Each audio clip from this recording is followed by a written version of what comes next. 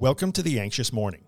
Every weekday morning, we'll take a few minutes to go over some important lessons that you can use in your anxiety recovery journey.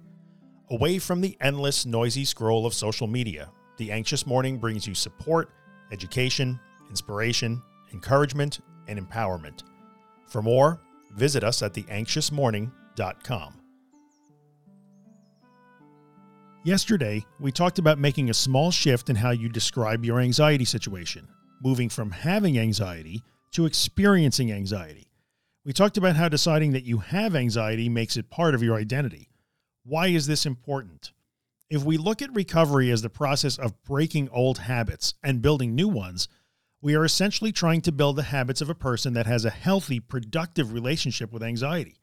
We become non-disordered people by acting like non-disordered people. What happens then if part or all of our identity is based on being a person that has anxiety? What happens when we believe ourselves to be anxious people while trying to act like non-anxious people in order to get better?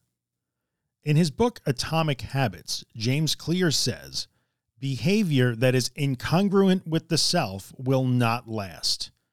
What James Clear is saying about building new habits really resonates here in the recovery universe.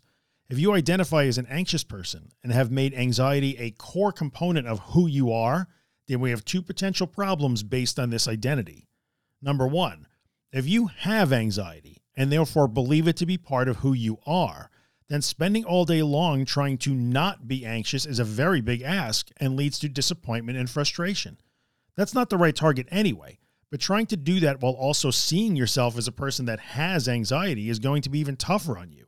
From your reference frame, you are an anxious person trying to pretend that you are not. And number two, if you believe yourself to be an anxious person at your core, then building and sustaining the habits of a non-anxious person as part of recovery will be difficult to sustain. From your reference frame, you are an anxious person trying to act like you are not. See the problems here? Having anxiety, and therefore incorporating anxiety into your core identity as a trait, is a giant obstacle that does not have to exist. But if you look at yourself as a person that experiences anxiety in a currently disordered way, that's a whole different ballgame. It doesn't ask for sweeping changes in the fiber of your being. It does not stand incongruently against your recovery efforts. I am currently experiencing anxiety in a way that isn't ideal. I am working to change those experiences by creating new experiences that I will learn from. See how this statement does not define you as a person? It only defines what you experience and acknowledges that what you experience is pliable and changeable. It jives with your recovery goals and actions. It more accurately reflects reality.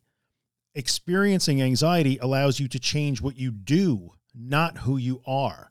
No matter who you are, no matter your identity, you can have experiences and those can vary. This is way more approachable and leads to far more self-compassionate approach to the process of recovery. Tomorrow, we'll look at how choosing experiences over identity can help drive and sustain good recovery habits. For today, take some time to really think about how you've integrated anxiety into your identity and how you might become someone that experiences anxiety rather than someone who has it. Hey, if you're enjoying the podcast and you'd like to get a copy of it delivered every morning into your email inbox, including a full text transcription, head on over to theanxiousmorning.email and sign up for the newsletter. And if you're listening on iTunes or Spotify or someplace where you can leave us a rating or a review, take a moment and rate the podcast and maybe write a small review. It really helps us out. Or just tell a friend about us. Thanks a lot.